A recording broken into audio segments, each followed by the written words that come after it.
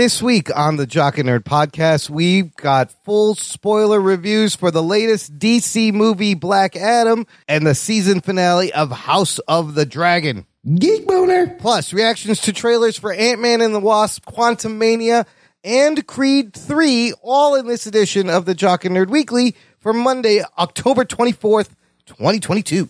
Hi, this is Gilbert Gottfried, and you're listening to the Jock and Nerd Podcast. Why? I don't know. Check. Check one.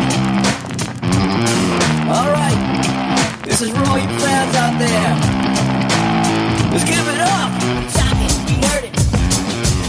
We funny, disturb it. We talk it, we nerd it. We spoiler alert. Oh yeah! What's up, listener? Thanks for tuning in this week, and welcome to the Jock and Nerd Podcast, where we give you comic book and superhero TV and movie news, reviews, and whatever we choose. Jock and Nerd. My name is Imran. My name's Anthony. He's the Jock. And he's the nerd. And joining us, our very own anti-hero. He is the protector of the alley behind your mom's house. He goes by Teth Ruggs, but we call him Rug Boy. What's up, Ruggs? You wanted to call me Tooth Rugs, but I only have 6 of them. Well, so you could be Toothless Ruggs. You got 6 teeth, teethy Ruggs. Teth Rugs. It's a very ancient... What does Teth mean? I have no idea. Is it like John Tesh or something? John Tesh. No one knows that reference Amazing at all. piano player, John Tesh. Tesh Ruggs. If you combine John Tesh and Rug Boy. Yes. Teth is just, they're making up some ancient Egyptian, Middle Eastern shit. It's okay. It's made up. It's not a Pakistani word. No, It's not Urdu. It's meant to be sounding like an Arabic word, but it may just be horse shit. It's fiction, people. I'm trying to like see like if that's just a name or is that like an adjective? Like what does Teth mean? Does it mean like cock diesel? Listener, if you know, look it up. Send us an email. Yo, that dude is Teth, man. Yo, that guy is Teth. Yeah. No Teth on that you guy. been hitting the gym? You look at some Tethness. Do you even Teth, bro? Yeah, do you Teth? I don't know what we're talking about. I do know we have 2 big things to review coming up and one little piece of news. Let's dive in, fuckers. The Jock and Nerd Podcast. We got to start with a little bit of trailer talk because Marvel Studios has released our first look at the first movie in Phase 5, Ant-Man and the Wasp: Quantumania. Is that how you say that? Quantumania. Ant-Man 3 official trailer out, and there was all those reports. Anthony, you even said you watched the leak footage from San Diego, right? This is a little bit different. This is not what those things were described as. Still a wild, colorful, very cool looking trailer. I don't know. I thought that when you described it, like when I was watching the trailer, I was like, oh yeah, this is what they were talking about. There seemed to be more lines, different lines from Kang. Anthony, what did you think about this trailer, and how does it compare to that leaked footage you watched a while ago? It's different, first off, than the leak footage. It is. Yeah, the leak footage. I don't think I saw much of the leak footage in this trailer, which is kind of interesting. Also, it's weird that not weird, just kind of interesting that they put this out today. I didn't feel like there was they didn't build it up. They just kind of threw it out there randomly, which is... I think they wanted to get ahead of Black Panther for some, I don't know why, but in between there's a little space here. Yeah. So what did I think of the trailer? I thought it was good. I think it kind of had almost like a Star Wars kind of vibe in the Quantumania. Yeah. In the quantum realm.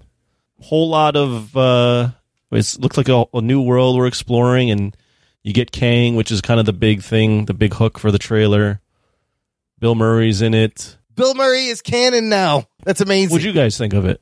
I actually rather love this trailer. I love the opening jokes where the guy goes, "Thank you, Spider-Man." That's kind of funny. And then clearly you do not want to send a signal into the quantum realm, and they all get sucked in. But wow, the shots of the quantum realm look beautiful. If they spend the whole movie here, I would be fine. I wouldn't be mad at all. And holy shit, a lot of people live down there. Before last time we went down there was nobody there. Yeah, there's a lot going down. There's fucking creatures and species and armies. There's a cantina, like you said, from Star Wars. I loved it. It looks great. Geek boner. Yeah, I like the use of Elton John's Goodbye Yellow Brick Road. Nice. I thought it was really well done. Scott Lang looks old now that there's a young person next to him. Now that Cassie Lang is all grown up. I'm like, oh, well, Paul. I'm like, is everybody old now in the Marvel universe? Like, What do you think of Evangeline Lilly's haircut in this? I don't know. it's fine. I mean, it's like classic comic book Janet Van Dyne, right? I guess she cut it short. I don't know. It just doesn't look quite right on her. Maybe, but I mean, as I said, like everybody's getting up there in age. What'd you think of That was Kang? weird. I thought Kang looked pretty good. Yeah, you get the blue face when he's wearing kind of like the shield, but Jonathan Majors looks dope. It's crazy when you watch the Creed 3 trailer and he's way more intimidating in that than in this trailer. A little bit. We should talk about that trailer too after this. I know. Let's talk about that trailer after this. Well, what right now? No, after this trailer. Okay, we'll talk about that trailer because that's like you got Killmonger versus King. Yeah. Okay, shit.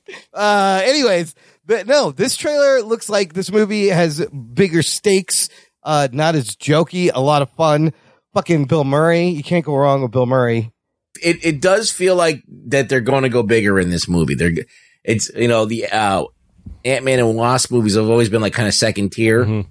And so this one looks like it's going to jump up to the big boys now, it's big leagues. So I'm looking forward to that. I'm looking forward to progressing this Kang story. He's the big bad that we're going to get in this next phase. So I'm all there for it. Like but the thing is, we thought like the Doctor Strange movie was going to do it. That's right. And it didn't really do that. And so I'm just hoping that they actually do it in this movie because, we need to kind of get this phase like off and running. We need to get this thing baking in the oven right now. I like the multi-generational kind of aspect. You got Hank Pym and the Van Dynes and Cassie and Janet Van Dyne. Payoff to her coming back from the quantum realm. She clearly knows more than she's told anyone. And I'm just excited to see this fucking city, which is either what's the place Kang lives in, Chronopolis? Yeah. So they tease that in the quantum realm in the first movie. There's a brief shot of Chronopolis, but it looks like here you can see a lot of this trailer you see seems to be in Chronopolis in the quantum realm. This dude's got armies and ships, and there's just a shit ton of people. And I'm okay with like the Star Wars lookingness of it. It looks great. It's very good. Yeah, I think it was smart for them to put Kang in here because, as Rugg said, Ant-Man's kind of been a second tier, almost kind of a throwaway movie, just palate cleansing, watch the movie, stakes are low. So now they're giving us a reason not only to just watch this, just to follow the universe, but potentially this has some sort of ramifications for, the bigger overarching storyline. I mean, we know that Avengers, the next movie's Kang Dynasty, so we know he's prominent in that, and we're getting him here. So I think it was smart. I think you didn't get it as much here, but in the leaked footage, they heavily were telling the story that Kang wants them to do a mission for him. Yeah. To get out of the quantum realm. You kind of see it here, but they're not as overt about it. But yeah, that seems like the tie between Kang and Ant-Man. I am curious to see what the quantum realm looks like and explore that. So it's nice that they're not doing, even though they're doing a heist movie, it might potentially, it's not an Earthbound heist movie. Yeah, I like that. I want to see a heist in the quantum realm. Like that could be a lot of fun. I like a good heist. Who doesn't like a good heist? All right. Well, look, let's, we talked about Creed 3. I meant to put this in and I forgot. Michael B. Jordan's directorial debut and starring. This is a pretty fucking dope trailer as well. Anthony, thoughts on what we saw in the Creed 3 trailer? So I'm a big time Rocky fan, and I've really liked the Creed direction with those two movies. So overall, I like all the movies. Seeing this trailer, I very much liked it as well. You've got, as Ruggs mentioned earlier, jacked Jonathan Majors. Oh, they're both so jacked. He's bigger. Yeah, they both are big guys, and it looks like they're doing a storyline where these guys were childhood friends, and Jonathan Majors' character was maybe an older kid that he looked up to, he looking up to, meaning Michael B. Jordan looked up to him, and he's out of jail, and he kind of they get together and start training, and then Jonathan Majors looks to potentially take everything that he had from. Or he's observed Michael B. Jordan gain all the success that he thought he should have had if he didn't go to jail. Yeah. So there's been some controversy around the movie. I think Stallone's brother completely dismantled this whole production and said that it was complete shit and they treated the Stallone badly and all that shit.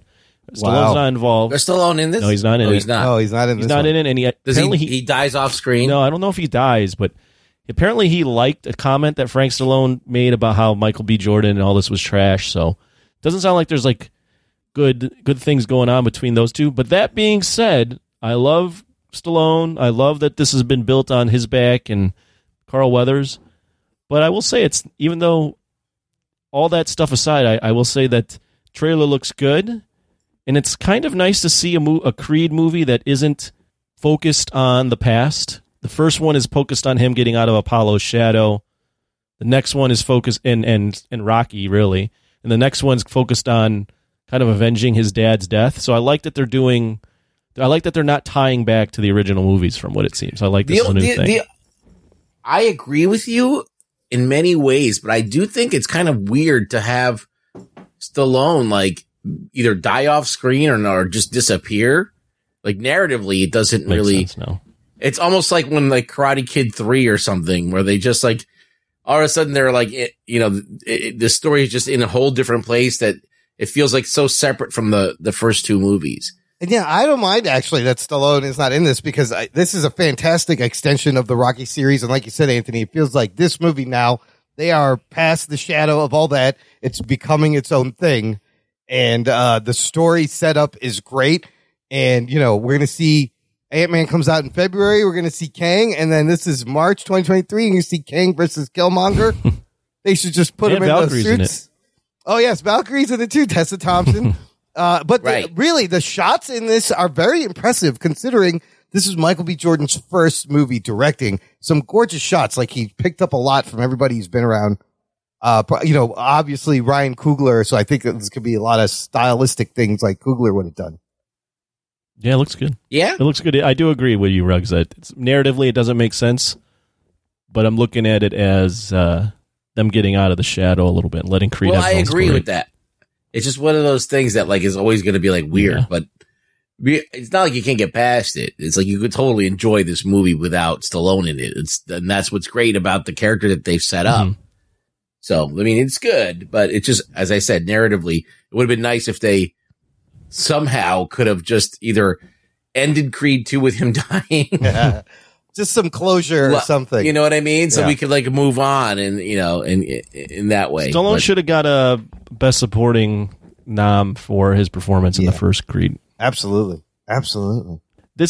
Creed is another one where, similar to Karate Kid, where they took a old franchise from the 80s. Yep. Well, that one is actually started in the 70s. Took an old franchise and made a spin-off in a way that you didn't know you wanted. Like no one thought they wanted a spin-off about Apollo Creed's son. Right. His, for lack of a better term, bastard son. Right. Since we're going to talk about House of the Dragon later. Yeah. No one knew they wanted that. Similar to Karate Kid. No one knew they wanted to hear about Johnny Lawrence's adult life. But they came up with a clever way where it's not one-to-one. It's not Rocky's son. It's something else. But it's still within the same universe, and they've made it work. It can stand on its own also and be its own thing. And like a good boxing movie is a good boxing movie. So you always just like a good heist movie is always great. This looks like it's going to be a not even good like movie. Sports movie, underdog story. Or just a good sports movie. But no, it looks fucking fantastic. So I'm excited for Creed 3. Listener, let us know what you think of Ant-Man trailer and the Creed trailer. Join our Facebook group. It's called Jock and Nerd Nation. Jock and Nerd. There is a link in the show description. It is a closed exclusive group for all of our listeners. And a little update on our 90s action movie tournament, which we are still getting ready to do sometime next month. I've posted the list of the 32 movies we decided. Previously, only Patreon members heard the show where us with John Bellotti Jr. picked the 32 movies that are going to go head to head. I posted that in our Facebook group, and there's a little interaction, little interactive component. And if you don't have Facebook, if you visit the show notes for this episode, jockandnerd.com/458, I will put the list there and you can play along. Here's how it's going to work. Here's the 32 movies. You will try to guess what 4 movies make the final 4 brackets in our tournament. If you get close, you get it right, you get bragging rights. You get a Jock and Nerd no prize. But if you get it right and you are a member of our Patreon, we will send you a T-shirt. Jock and Nerd. For picking the proper final 4 movies. That's how that's going to work. So you don't have to be on Facebook to get involved. Just email us, show@jockandnerd.com, your pick for the final 4 predictions of the 90s action movie tournament. I can't wait. I've caught up on some more. We will talk about that later. But right now, it's time for our first review, and it is House of the Dragon finale, episode 10. Here are your spoiler alerts. Strap yourselves in, you fucks. Spoiler time. The Game of Thrones prequel has wrapped up its first season. The show was created by Ryan J. Condal, and it was based on the book Fire and Blood by George R.R. Martin, and the finale was leaked online like 2 days before it aired. Quite a while. I'm sure that didn't make Warner Brothers and HBO happy, but shit happens. What are you going to do? Anthony, set us up for where we are for this episode. I didn't know that it leaked, so that... It got out there. Some of our listeners had watched it earlier, but I waited. I waited as well. I watched it last night. Where are we at? Well, King Viserys has died in the last episode, and on his deathbed, he is babbling about the prince that was promised, Aegon, and Alicent hears it, and she thinks that he means he wants their son, Aegon, to be on the Iron Throne. The latest episode, we obviously have seen Aegon on the Iron Throne, and Rhaenys has come out with a dragon and is flying to Rhaenyra to tell her. So we open with that. Rhaenys is... This one episode's mainly on Dragonstone. Yeah. Rhaenys is letting Rhaenyra know that, hey, you're being usurped. They are taking the Iron Throne from you. And Rhaenyra is in the midst of another child. Unfortunately for this child, this news is not good for the child. We get another horrific birthing scene. Oh my God.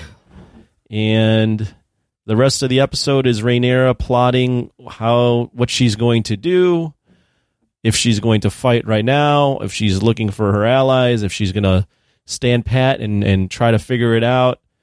And the episode ends in a way that next season is going to be the Dance of Dragons. It's going to be all out war because something happens at the end of this episode that is going to set her off. Yeah, what is it about this show that loves difficult childbirths and dead babies? We have lots of dead babies. It's reality. It's reality. It is, and it's also, I think, like thematically mirrors the beginning of the show, where Viserys' first wife has to go through that C-section, and she's screaming. But oh my God, she's standing there, and she won't take any help, and she pulls this fucking baby out by herself with her own 2 hands. Jesus Christ. Yeah, it was rough. That was another rough baby scene. She's like, I can't handle this right now. I got to go to war. I'll tell you what, I was eating some snacks at the time, and I had to put them down. I was like, oh God, why? I can't eat this right now. Why are you doing this to me? Sometimes I hate the show that does it. He's eating jelly donuts. Yes, He's like, oh, this is... Jesus Christ. Oh my God. It's some gelatinous. Eating jelly donuts, or he was eating baby carrots. Oh my goodness. Baby carrots and jelly donut. I was like, I can't. You just ruined 2 foods for me. Game of Thrones. But no, some interesting, crazy things. Ruggs, was there any moments that stuck out to you that you enjoyed? So, I don't know. I think, first of all, George Rest and Relaxation Martin is a genius. He's what? What'd you say? I got caught up in the rest and relaxation. That's what the RR stands for. He's got R&R in his name. Yeah. So I know that. What did you say after that? I just said he's a genius. Oh, he's a genius. Okay, there you go. Yeah, he's a genius. Like, I don't know if it's because the showrunners is sticking to what he wrote. Or not. No, I don't think they are. Yeah. Or they're taking what he wrote and like going, okay, let's amp it up a little bit more. But yeah, like all of these characters are right now very, very interesting to me. They're very interesting and they say a lot. And I was having this discussion about Rhaenyra and how like they want to paint her as the bad guy, but she's really like the only thing that she's really guilty of is just kind of like not wanting to just do what everybody else does. She doesn't want to go to war. Well, that and but then she ends up capitulating all the time, right? So that and trying to pass off that her white kids are half black. Right. Like Michael Jackson. Yes. Yeah, but that's not her fault. Right. Like, that's not her fault. Like, she would have, you think she wouldn't have fucked whoever that her dad wanted to her to marry? She would have. Yeah. Like, she would have done her duty. But, like, so I don't think that she's guilty. Like, she's like, trying to plot for power or any of that stuff. I think that she just wanted to live her life and do what she wanted to do. And like her father was a very peaceful person and just like was just trying to do the right thing. And I think in this case, she's even trying to consider like, how do I not fucking have everybody die over this fucking war? Yeah, there's some great lines. She's trying to be like her father. And she gets pushed to the edge after she finds the news that her kid's dead now, like her son. And now she's going to turn and she's going to become evil now. This is her turning point. So we saw that happen earlier when the eye got lost from whatever his name is. Aemond, yeah. Aemond, yeah. Almond milk. Almond Joy. He has a blue stone in his eye now. Yeah, he's got a gem in there, isn't it? Sparkly. So shiny. We saw like, okay, all of a sudden, the Green Queen turned because of her son getting kind of, messed up and disfigured. So now this is even worse. Now the Black Queen. Yeah. No, the Black Queen. Yeah, she's going to become the Black Queen. And her son is dead, and one of her dragons is dead. Well, yes, that ending was it was a fantastic dragon chase scene. You see the size of Vhagar. It's great because she sends Lucerys there. She's like, that was a dumb thing to do. That was a dumb thing to do. Absolutely, like, he's a little boy. Horrible decision making on her part because like there's no way that was going to end good. Like sending your little son, like your little wimpy son, the Baratheons are not playing. Baratheon. Yes. No, he brings us a message saying, "Will you still vow your oath to my mom?" And Aemon's already there. Vhagar's already there. It's raining. The fucking chase was great. Wait. Yeah. Don't wait before you recap that though. So Aemond is there, and he has already made a proposal to the Baratheons to. Basically, Aegon is telling him he will marry one of the Baratheon daughters, whereas Lucerys is just saying, well, it's your word. Yeah, he came empty-handed. He came empty-handed. So you have that whole thing. And then you have Aemond again taunting Lucerys about the eye and wanting to cut his eye out, and the Baratheons won't allow it. He's like, not under my house. Not in my house. Not under my roof. So, they do it outside. But... but they both lose control of their dragons, right? Yep. And they alluded to that in one of the first episodes when Viserys is talking about the dragons, and he's saying, people think that we're better than normal humans because we can control the dragons, but the truth is that we really don't control them. Barely control them. Yeah, it's an illusion, and that's a good point. And so. They understand this. They understand this fact that like the dragons kind of like they want to fucking fight. They like to fight. They're animals that like to fucking lash out. So you provoke them enough, and they're just gonna fucking let loose. So Vhagar eats Lucerys and his dragon Arax, and you could see Aemond did not want this to happen. Well, before that though, set up in that Aemond is kind of he's fucking with Lucerys, right? I think it's pretty much proven by the way he reacts at the end that he was fucking with him, but I don't think he wanted to really kill him or anything. The reason for that is that Hightower went over there and tried to establish some kind of a deal, and at that point, Rhaenyra did not say no. Mm-hmm. There was still a possibility that they were going to get out of this without having to go to war. She's like, I'll think about it because what she shows in that episode, I think, and you definitely touched on it, Ruggs, is that she is almost she has the mental and emotional maturity to actually be the queen of the realm, because she holds off, she doesn't get angry, she doesn't go jump right into war. She's doing what's best for the realm, and you're right, she is considering that to just bend the knee, bend the knee to Aegon and just let remain in peace. What I love about this scene is Aemon's clearly he's fucking with him. But there's so much tension, first off, in that scene with it raining and he's got the huge dragon, and like when he's flying off with Lucerys is flying off with, I think it's Arax. Arax is his dragon. Yeah. Something's going to happen. But what provokes it, though, I mean, there's a couple things. There's two different things. Aemond is obviously provoking it, but Arax, he gets away from Vhagar, but Arax decides to shoot fire at Vhagar first. And you hear Lucerys go, Arax, listen to me. Like, you have to listen to me. And that's when Vhagar goes off, and you see Aemon also saying that.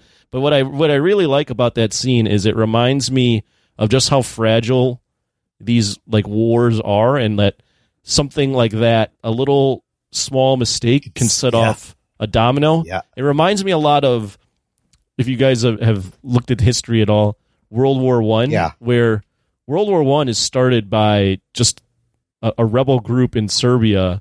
I forget the exact people that started it, but they killed a prince, and it had nothing to do with the countries, but all these countries looked at it as an escalation of war, and it just set off World War I. There wasn't really a bad guy per se in it. Right. And this is very similar in that, Aemon's kind of being an asshole, but he didn't mean to fucking have his dragon eat the other dragon. Like, there's just...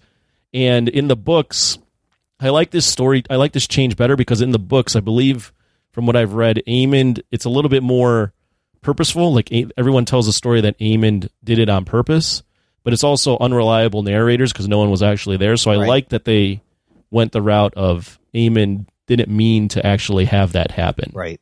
Because I think it adds more depth to his character rather than just he's a Joffrey Baratheon or a friggin' what's his name? Lannister. Snow. No, not Lannister. Remember Snow from the first Bolton? Oh, right. Yeah, that family. Well, isn't he called the Kinslayer in the books? And like he cut Lucerys' eyes out and he brings them to his mother. He kind of says that he has a line. He's like, there's something like that where he the eye gift to my mom. Right.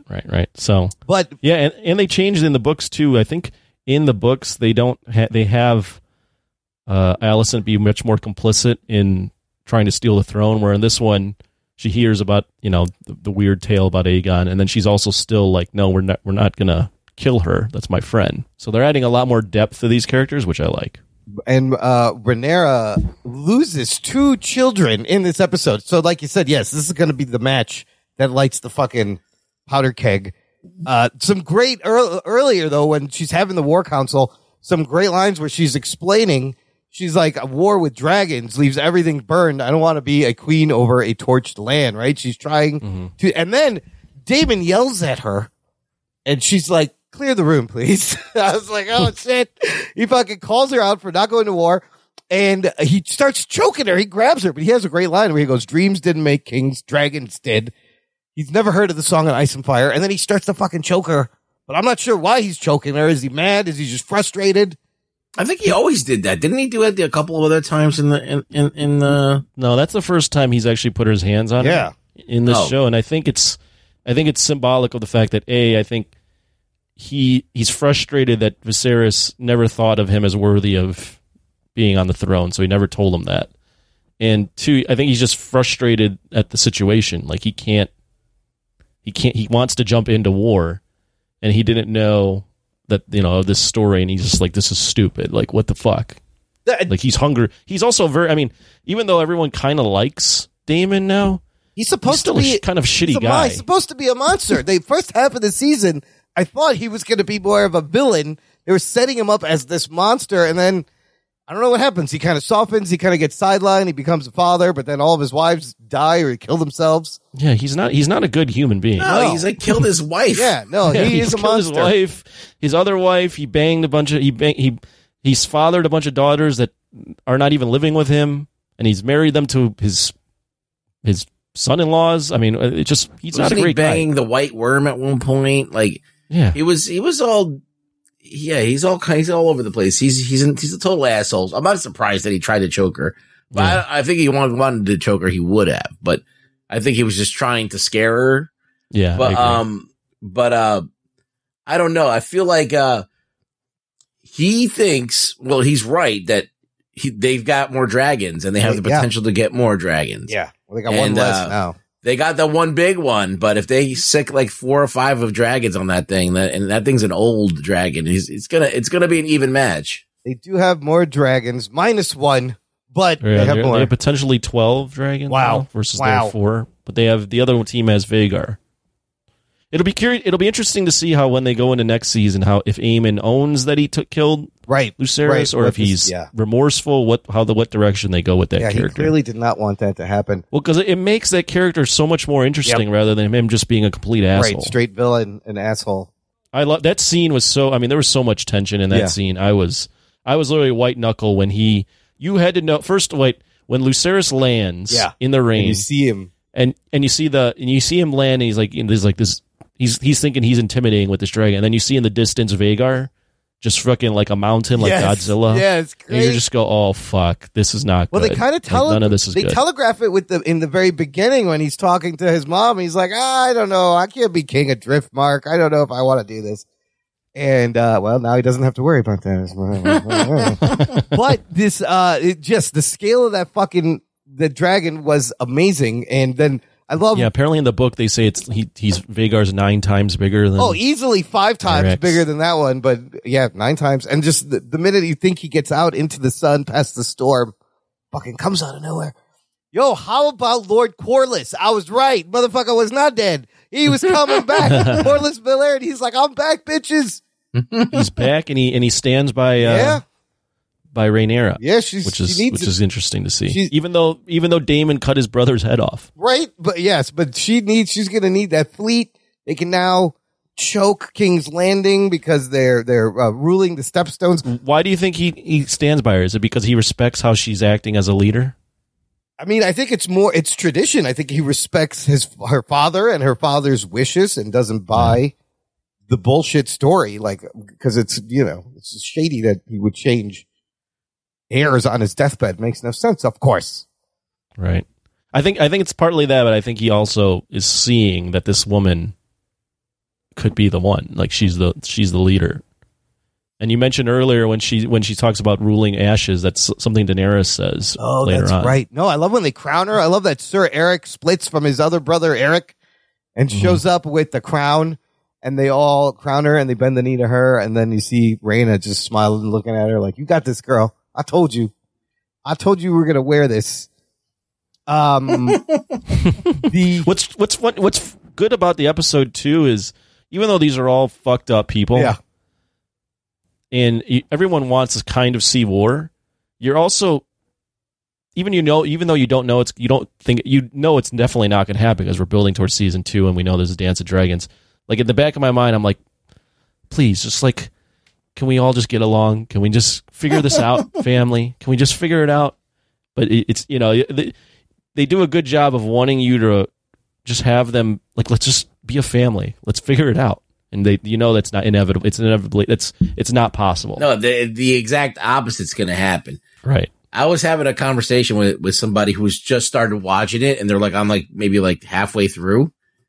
And I'm like, so what do you think's going to happen? And they were like telling me all these things. I'm like, no, none of these things are going to happen. I didn't say it. I was like, I just nodded and smiled. And I was like, oh, that's nice. That's an interesting way of looking at it. But I'm like, oh shit, like this, like people are not easily figuring what's going to happen out. Because eventually all of the Targaryens' dragons get killed, don't they? Don't they lose all of them? Well, yeah, we do know, all the dragons die. I mean, we know. I don't remember everything, but I do know that the dragons die. I don't remember seeing Valerians in Game of Thrones. Right, yeah. We know that Game of Thrones starts and there's only really 2 Targaryens that we know about, 3 that we find out about later with Jon Snow, but 2, Daenerys and her older brother.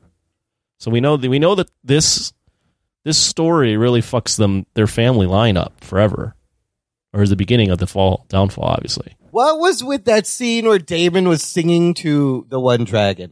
Which dragon was that? And what was That's an unclaimed dragon. Oh, he's trying That's a to dragon sway of, I it. think, like one of the Targaryens that died. And he's trying to bond with it. in the pit.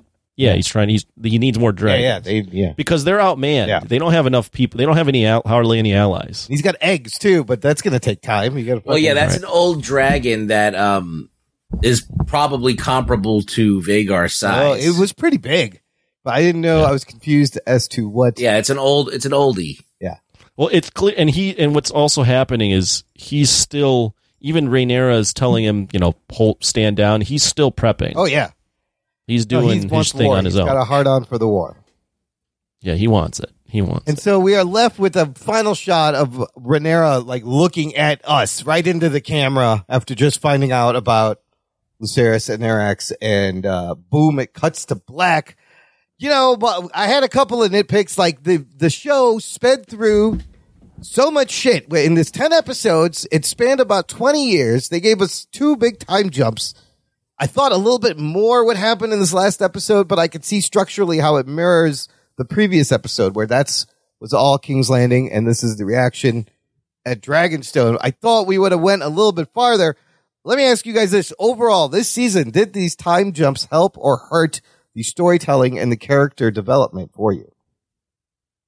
I feel like they were necessary because you have to tell the story of how it all unfolds, and you can't unfortunately do it in real time.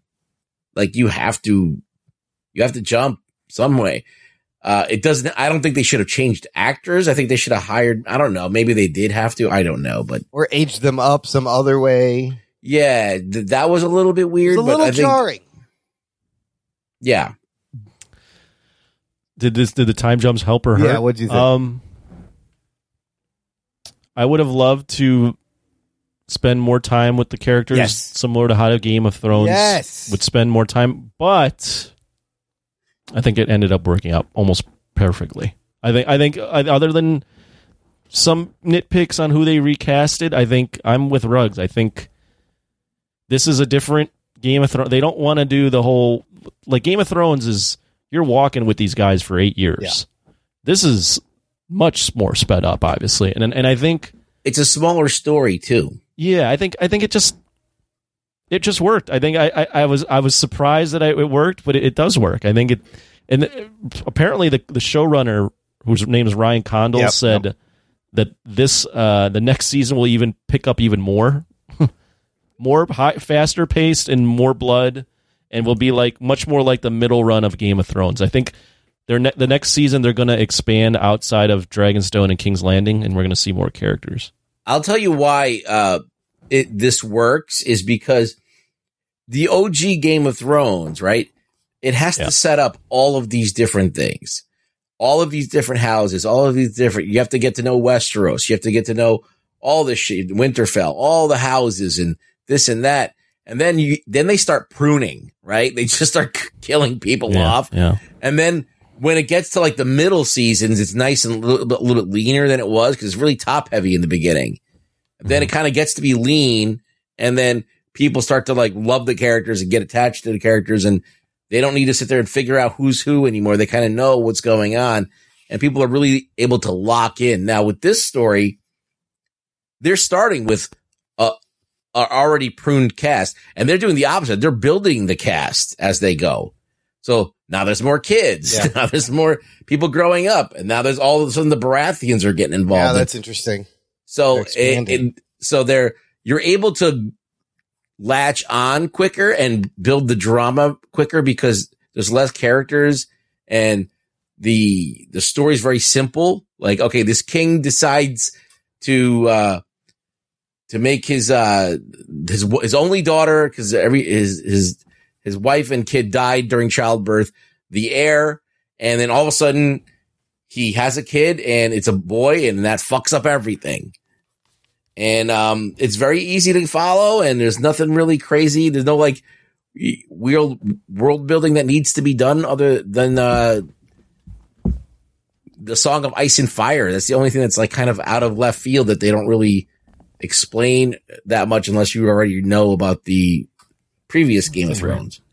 Did you guys care enough about Lucerys, though, for this death to have any impact? Because I feel like the time jumps kind of shortchanged the development of these kids, changing the actors, aging them up, and you don't really get a full grasp of like these kids because there's so many of them. I actually think it was okay. And here's I could see where you're going with that, and I can see the point. But I think they do a good enough job where even though you don't spend a ton of time with Jacaerys and Lucerys, you get the idea that these are good kids. Like these kids, you see the scenes with them learning High Valyrian. You see them defending their I don't know what you would call them, sister wives. Yeah. See them training when Aemond tries to when he steals the dragon. That's true. See them. That's true. You see them like giving a fuck, and you see them even in this episode. They're like, "We'll help." Yeah, they're like send us. We'll do it. Yeah. They're like send us. Like you see that they're courageous. They're doing the right thing. Okay. They might be birthed out of shit circumstances, but they're doing the best they can. And I think having him as such a young kid, just the way they have it with he looks young. He's riding in the middle of a fucking monsoon, and he's getting chased by a dragon. Yeah, like this little kid. That automatically brings about sympathy for that character. Who do you think are the most, besides Daemon, he's like obvious one. Who are the most evil? Oh, Aegon. Straight who? Aegon. Aegon or Aemon? Aemon. No, Aegon, the king. Aegon is out there fathering children and then putting him in the pits to fight. Yeah, that's pretty. I He's think got that- I think bastard children out that's pretty there. shitty. I think that Hightower is the fucking is really Otto. the bad guy. Yeah. Oh yeah, he's bad too.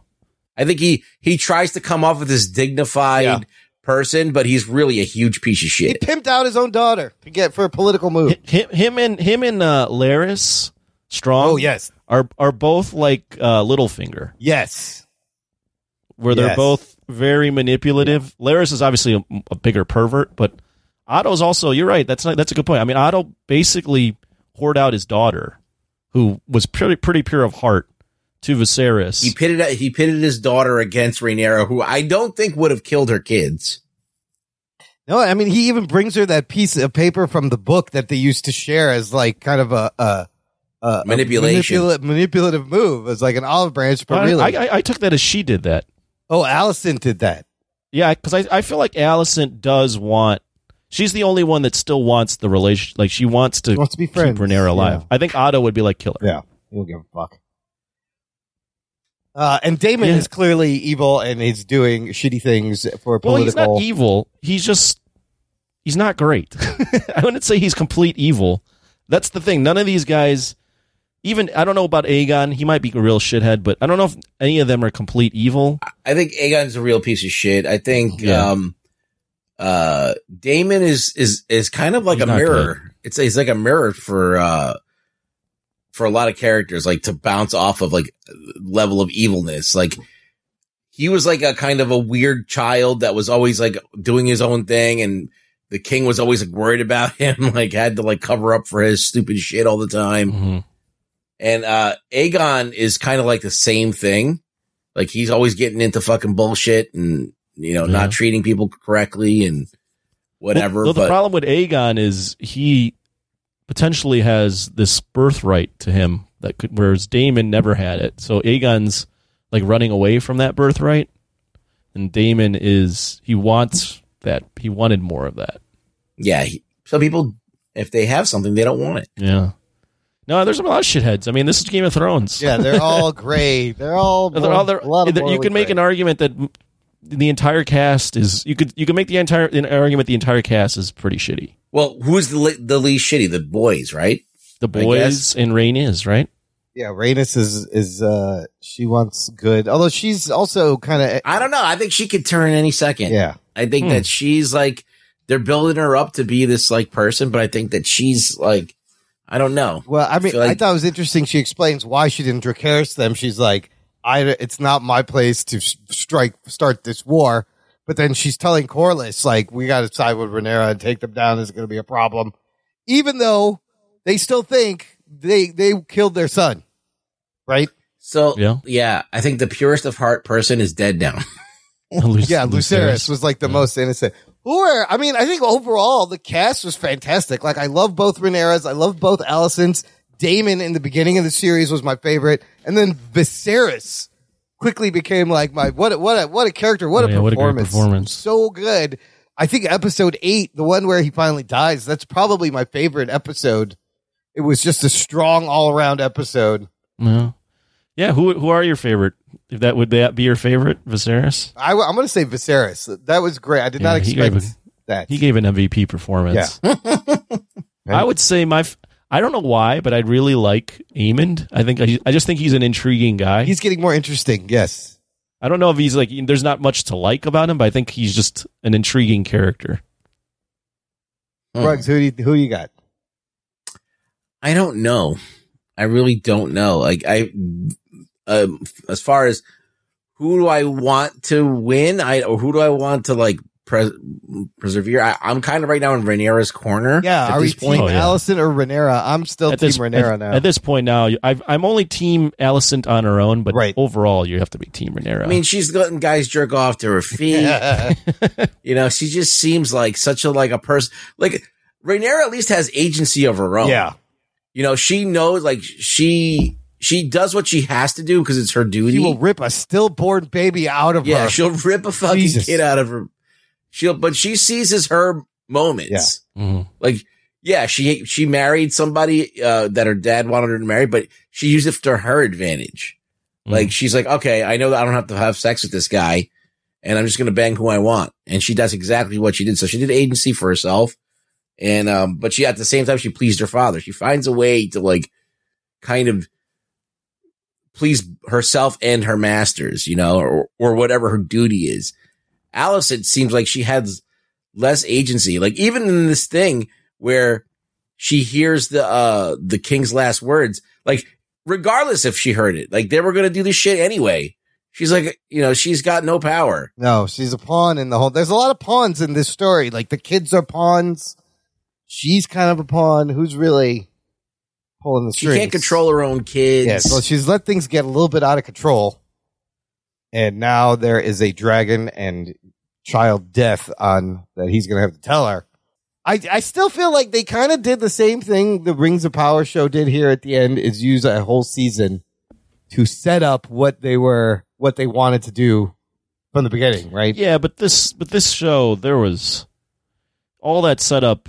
You don't feel like it paid off, like at all? Like, I mean, yeah, I think all that setup was amazing. Like it was riveting. It was every episode, and like it's every line is important, right? It's just like the original. There's no filler. Yeah, I think I don't know. I mean, I thought they would get to the war in this episode. That's what I thought. That's my only thing. But I'm not disappointed with what they did. Yeah. I think by doing what they did. Because the last episode was focused on Alicent, this one was focused on Rhaenyra, and I like what they did is they added more character to Rhaenyra, they added more character to everybody, and they made the war. You feel bad that the war is even happening. This is all over. It's going to be all over misunderstandings and kind of unintentional things, right? Like you said, like you didn't. Yeah. She heard wrong. Aemond didn't mean to kill fucking Lucerys. But it'd be nice to have like some agency, like instead of everything always being up to fate or other circumstances. But I think it's fine. I felt like Aemond really wanted to kill him. Like he was going to go after his eye. I mean, he was and what was he going to do? He was up there going after him. It was a weird back away from Aemond. Then he was like oh, being a badass. Oh. I think he's supposed to be 19. Yeah. So I think he's not really. He doesn't really have a plan in mind. I think he's just, I got a big fucking dragon. This kid cut my eye out. I'm going to fucking scare the living daylights out of this fucking kid and get his eye. So Lucerys was real young shouldn't Lucerys be older? When that happened. He's 13. He was, how old was Lucerys though? Like 7 then? What, when that happened? Yeah. Yeah, he was 7. Oh, so it was like a younger kid cut your eye out. Wow, Yeah. That's gotta sting. That's even worse. It wasn't even like an older kid. Yeah. Right. Well, and then you can't forget that. Remember, earlier on, Lucerys and Jacaerys were making fun of him along with his older brother Aegon for not being able to have with the pig and all that shit. So, like, he has motivation for because he didn't have a dragon, right? Yeah. He has motivation. I mean, these are his cousins and his brother making fun of him, so he has this inherent motivation to want to prove them wrong. And then that fucking kid cuts his eye out, given, honestly, Aemon wasn't completely innocent in that situation either, but still. Yeah. It's a good fucking good show, man. It's a great show. Let's rate it. Let's rank it. You want to give a season a ranking? Anthony, let's start with you. Or, yeah.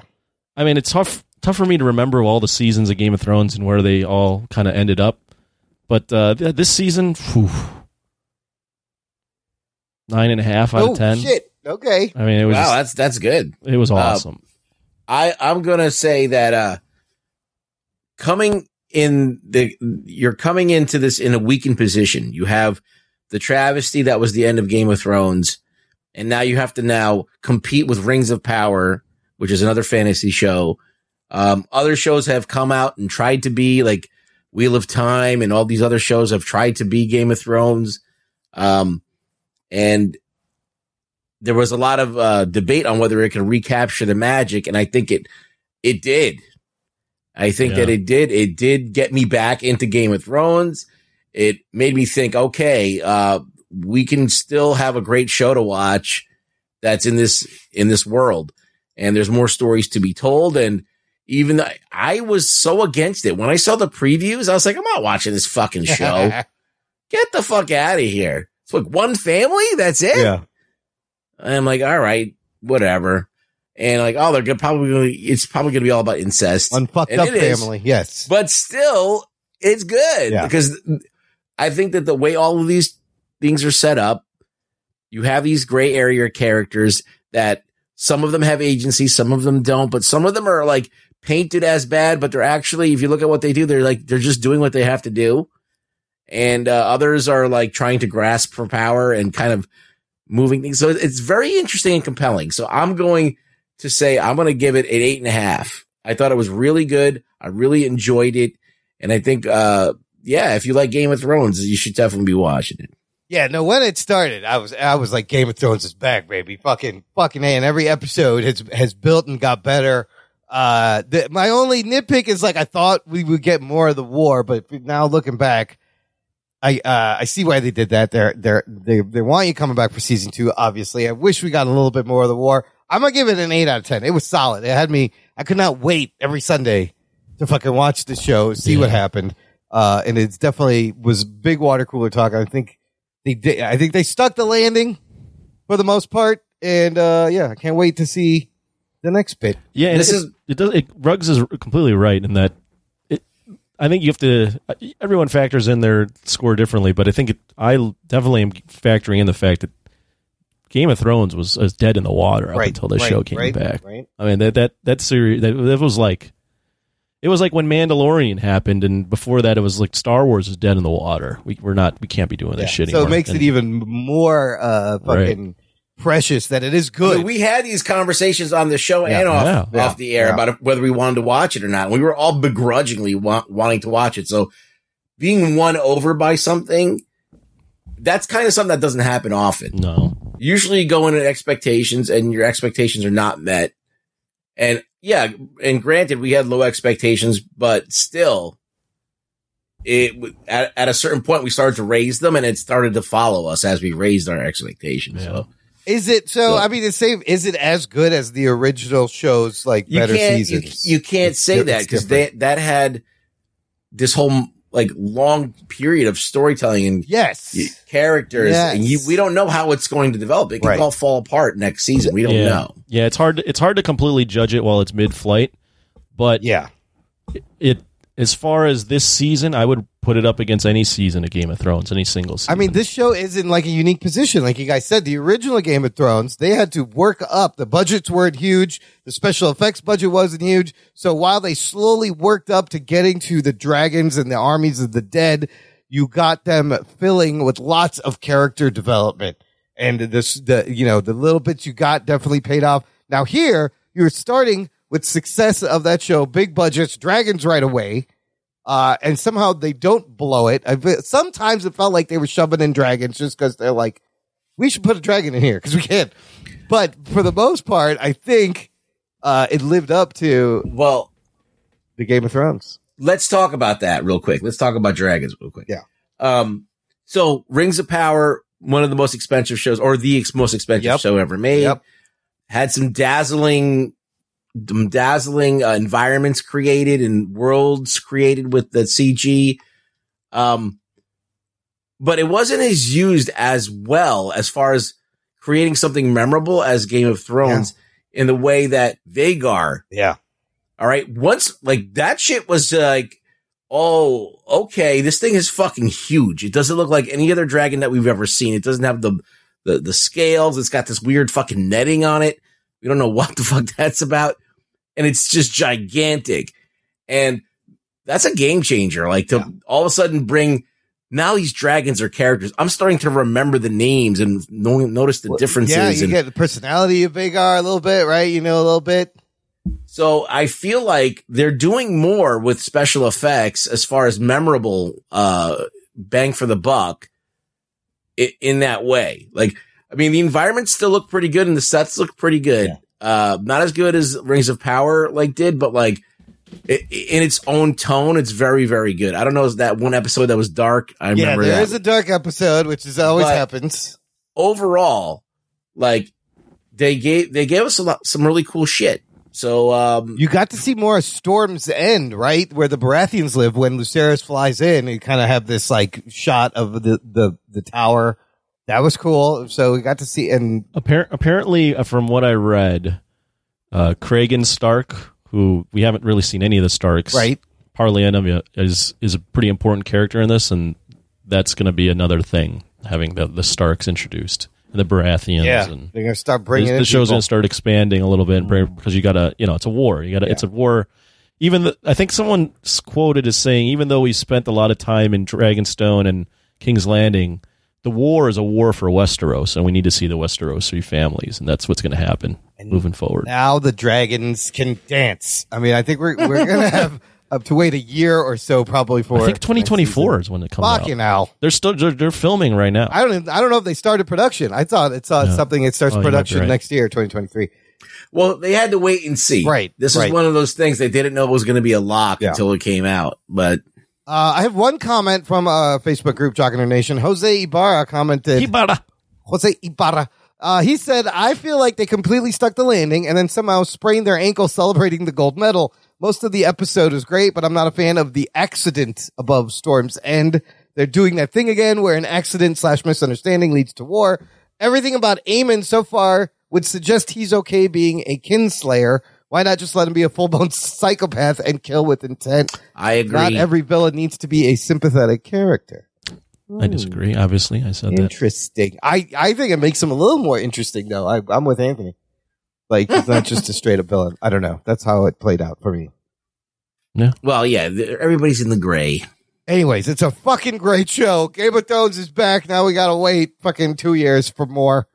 In the meantime, listener, visit our TeePublic shop where you can buy t-shirts in those 2 years, or hoodies, or mugs, or cell phone cases with the Jock and Nerd logo with Rug Boy's face. Visit jockandnerd.com/shop. It'll get you right there. Let's take a break here. We're going to play some promos. We're going to come back and talk about the latest DC movie, Black Adam, right after this. After these messages, we'll be right back. Hey there, everyone. Brian here, host of TV Trivia Pod. It's a trivia-style podcast focusing on TV and movies. Listen in for questions like, what's the name of Michael Scott's screenplay? What do you say to view the Marauders map? And what's everyone eating in the post-credit scene of Avengers? Play along to TV Trivia Pod anywhere you get podcasts. And stay tuned for more trivia. Attention podcast listeners and YouTube watchers. I'm Logan, the host of Mostly Superheroes, a weekly pursuit for the world's best stories with an emphasis on live-action superhero stuff. Every week, join me, PC Mike, The Giggler, Scotty Scoop, and Carrie as we talk MCU, DCU, books, TV, movies, and more. MostlySuperheroes.com is where you want to be. Watch us on YouTube, listen where you get your podcast, and we'll see you Sunday on Patreon. Enjoy the rest of the show. Jock and Nerd. Listener, if you enjoy this podcast, you can give back to all the laughs we try to provide. By joining our fan club, visit jockandnerd.com/Patreon. Jock and Nerd. And you can support the show on a monthly or annual basis and get cool stuff. One thing of note, we do a monthly Discord hangout, and you get access to that. And this month's hangout is this week. Oh, shit. It's Thursday, October 27th, 8 p.m. Am I doing something? A day out. You're doing something. You're going to I'm be. not doing well. Am I free? I'm better. I'm going to find something to do. No, don't. Clear your calendar. I saw your calendar. It's free, you fucker. He just writes something in. Get a manicure. I have to get a manicure. I don't know why. I gotta go talk to my psychiatrist. I planned a vasectomy for that night. I'm sorry. Yes, it's always something. I'm getting my feet sized. What? Okay. Anyways, it's tomorrow from the day this show posts, Thursday, October 27th, 8 p.m. See you there. Just one of the many benefits on our Patreon. Visit it right now. Join jockandnerd.com/Patreon. Okay, let's get into the second review of the episode. This one is The Rock as Death Adam in Black Adam. Here are your spoilers. Before we get started, does anyone want to get out? Prepare to be spoiled! Back in 2007, The Rock posted an article stating he was cast as Black Adam. In 2007. This has been a long journey to get this movie made based on the DC Comics character created by Otto Binder and C.C. Beck. First appearance in the Marvel Family #1 in December of 1945 when they were Fawcett Comics. They weren't even DC Comics. They were Leaky Fawcett Comics. Currently on the Rotten Tomatoes, this movie is at a 39% tomato meter. 15 years passed? Took him 15 years to make this fucking movie. Oh, and my God. It gets a 39%, 5.10 average rating. Now, the audience score is 90%. Oh, shit. Big gap there between the critics and the audience on this one. This is the highest Rotten Tomato audience score since the Dark Knight trilogy, apparently. Yes. More interesting things as we get to the monies. The budget of this movie, a whopping $195 million. It opens to about what they were tracking. Opening weekend domestic, it makes $67 million, which makes it the best ever solo opening for Dwayne "The Rock" Johnson. It opened higher than Shazam, which had 53 million, and Aquaman also opened at 67 million. And it opened better than some of the recent DC films like Suicide Squad and Birds of Prey and Wonder Woman 1984. But there was some pandemic shit going on in there. Worldwide, it opens to $140 million. It's currently sitting worldwide $209 million.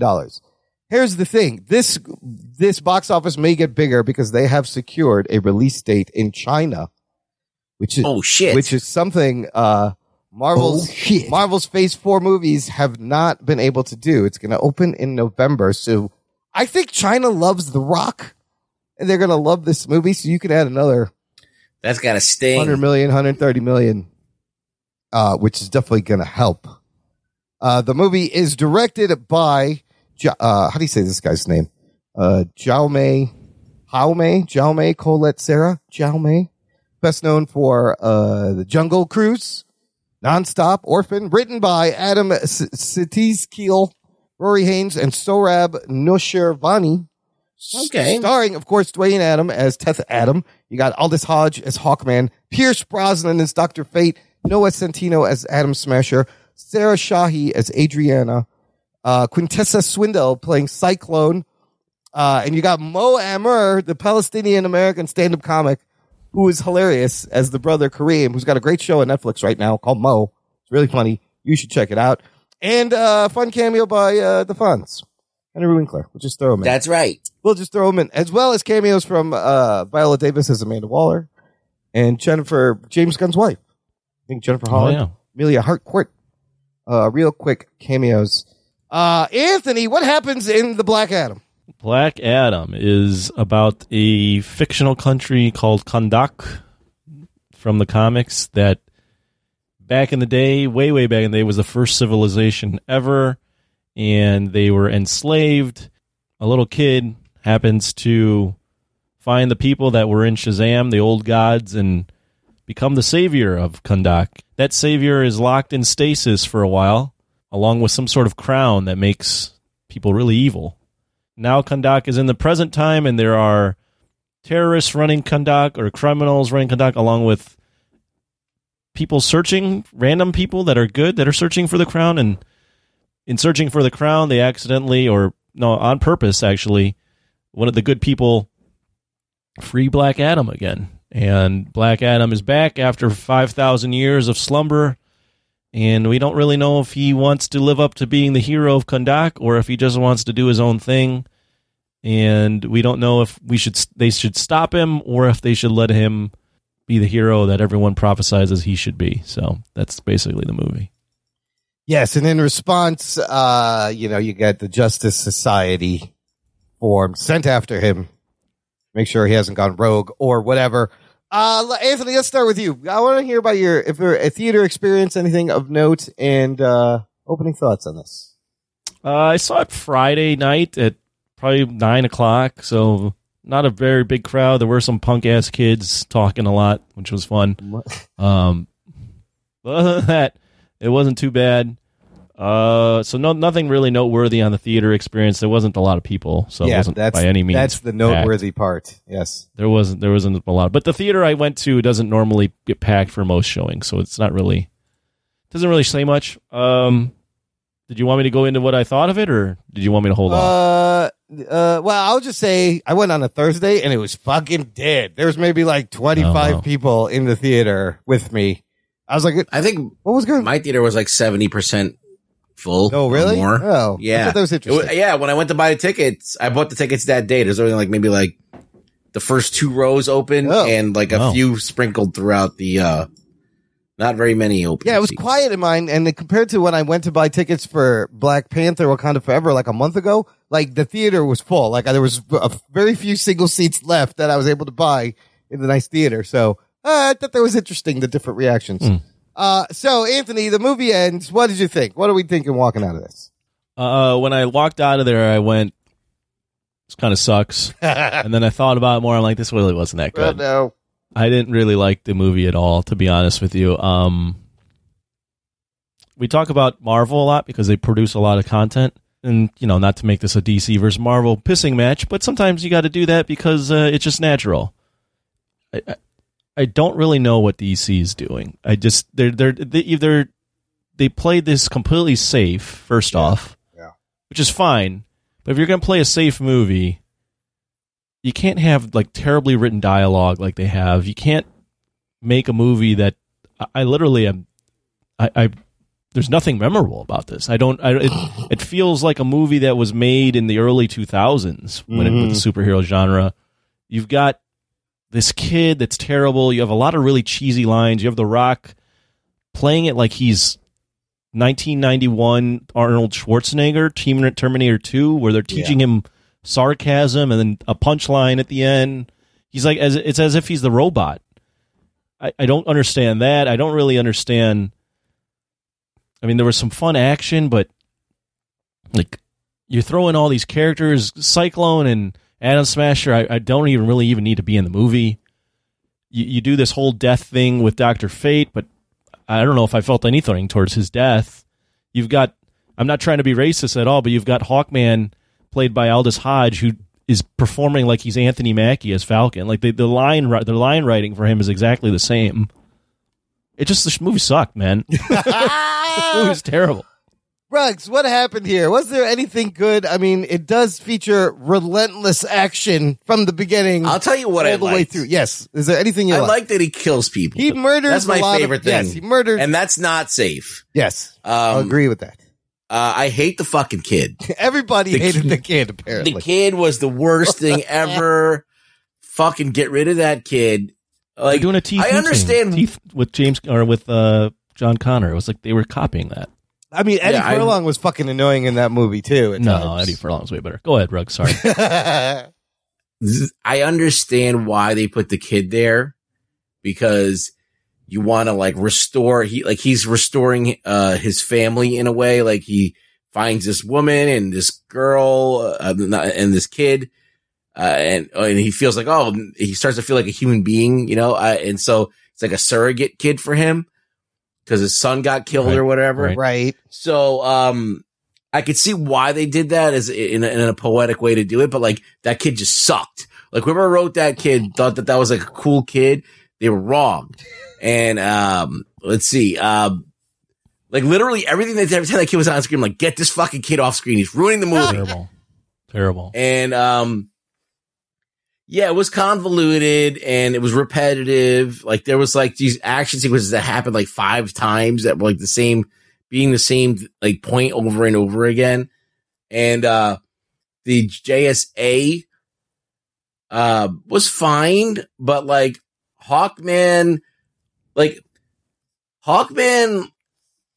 being a black dude was kind of weird. Like he's like, this guy's trying to fight oppression, like, or what he perceives as oppression against Kahndaq or whatever, this country that he's in. And you have this black guy going like doing what a white guy should do. Right. Mm-hmm. You know, like he's supposed to be like the guy who's like, you got to follow the rules, right. You know, like it was they were doing the whole white savior thing with a black guy, right? Where it's like he comes into a foreign land, thinks he knows what's going on, but really has no idea. It just was weird. Yeah. It just felt weird, but like, I guess, okay, whatever. That's fine. Like, it doesn't matter to me, but I just thought it was odd. It was like an odd juxtaposition, but like, even if you take that away, they did Wonder Woman, the Wonder Woman ending. Yes. With the third act. Yes. I was going to say the Wonder Woman third act ending is exactly the same. You think that the movie's over and then all of a sudden you have this bad CGI guy that they have to beat that looks terrible. Yeah. And that kind of like ends the movie on a sour note because like the beginning was weak because it was kind of like, you could tell that they stitched it together where it wasn't quite working. And the middle, okay, you have the JSA versus him, and there's some great action sequences. And like, okay, if they could just bring it home and like land it nicely, then we might be able to have something that we could like at least be like, all right, it was fun.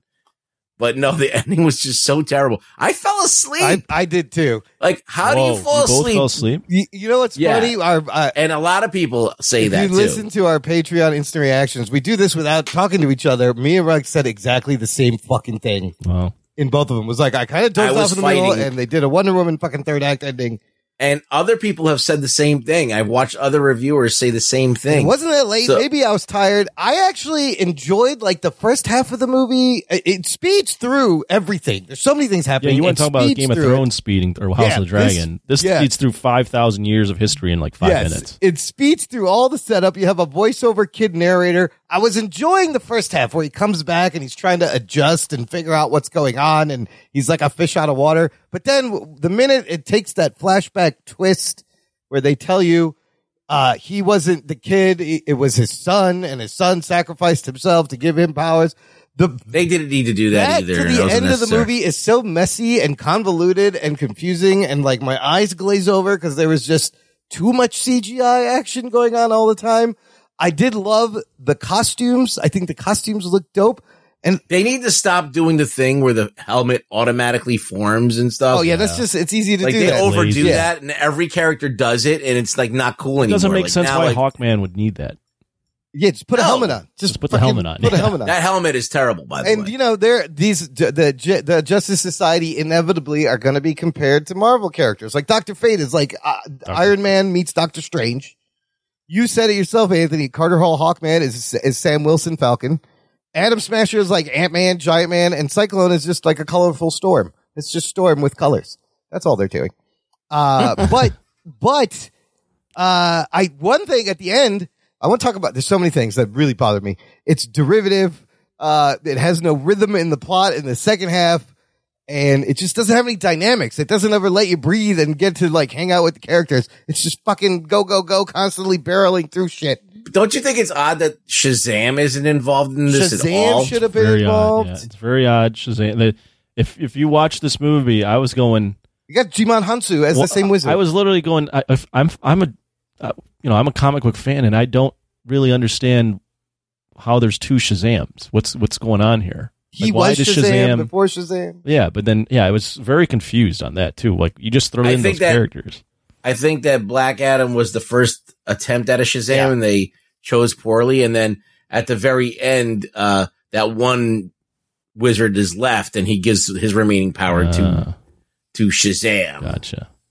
I agree with you, Ruggs, though. I did like that he kills. I thought that was a unique twist, and there is stuff to be mined there where, if you're a hero and you kill and he doesn't believe he's a hero, and I liked some of that stuff where he, is talking about who's going to teach him more. Where's his father? Those were kind of like cute little things. Who do you want to teach your son violence? Yeah, there you go. And that's kind of funny. But they just the way the movie's edited, and I mean, his dialogue, The Rock, whoever wrote the dialogue, he's supposed to be 5,000 years old, and yeah, he's talking like he's sarcasm and stuff. Yeah. It just, I don't know. It felt like it really felt like someone that was 16 years old wrote the dialogue. Shouldn't he be like a Middle Eastern dude also, if he's from this fucking fake Middle Eastern I mean, I can get over that. It's just...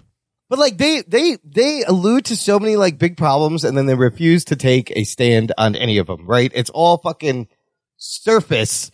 I would have thought this Black Adam would have been more like maybe a Dr. Doom or a Black Panther who's like, get out of my land, I'm back, this is my country, all foreigners, I need to leave, I'm gonna kill them all. This Intergang, just very generic. Why did they have these speed bikes? Their name was Intergang, first of all. Where do they get these speeder bikes? What do they do? So they wanted to get the helmet, the crown so they could have. They wanted to get that so they could be powerful. Yes. Why did the Adriana want the crown so she could use it to not be powerful? Or I don't understand. I don't understand why. A lot of questions. She wants the crown, and it's just. Why was she wanted? Why was she on the run? I guess she was because she was looking for the crown. I don't really.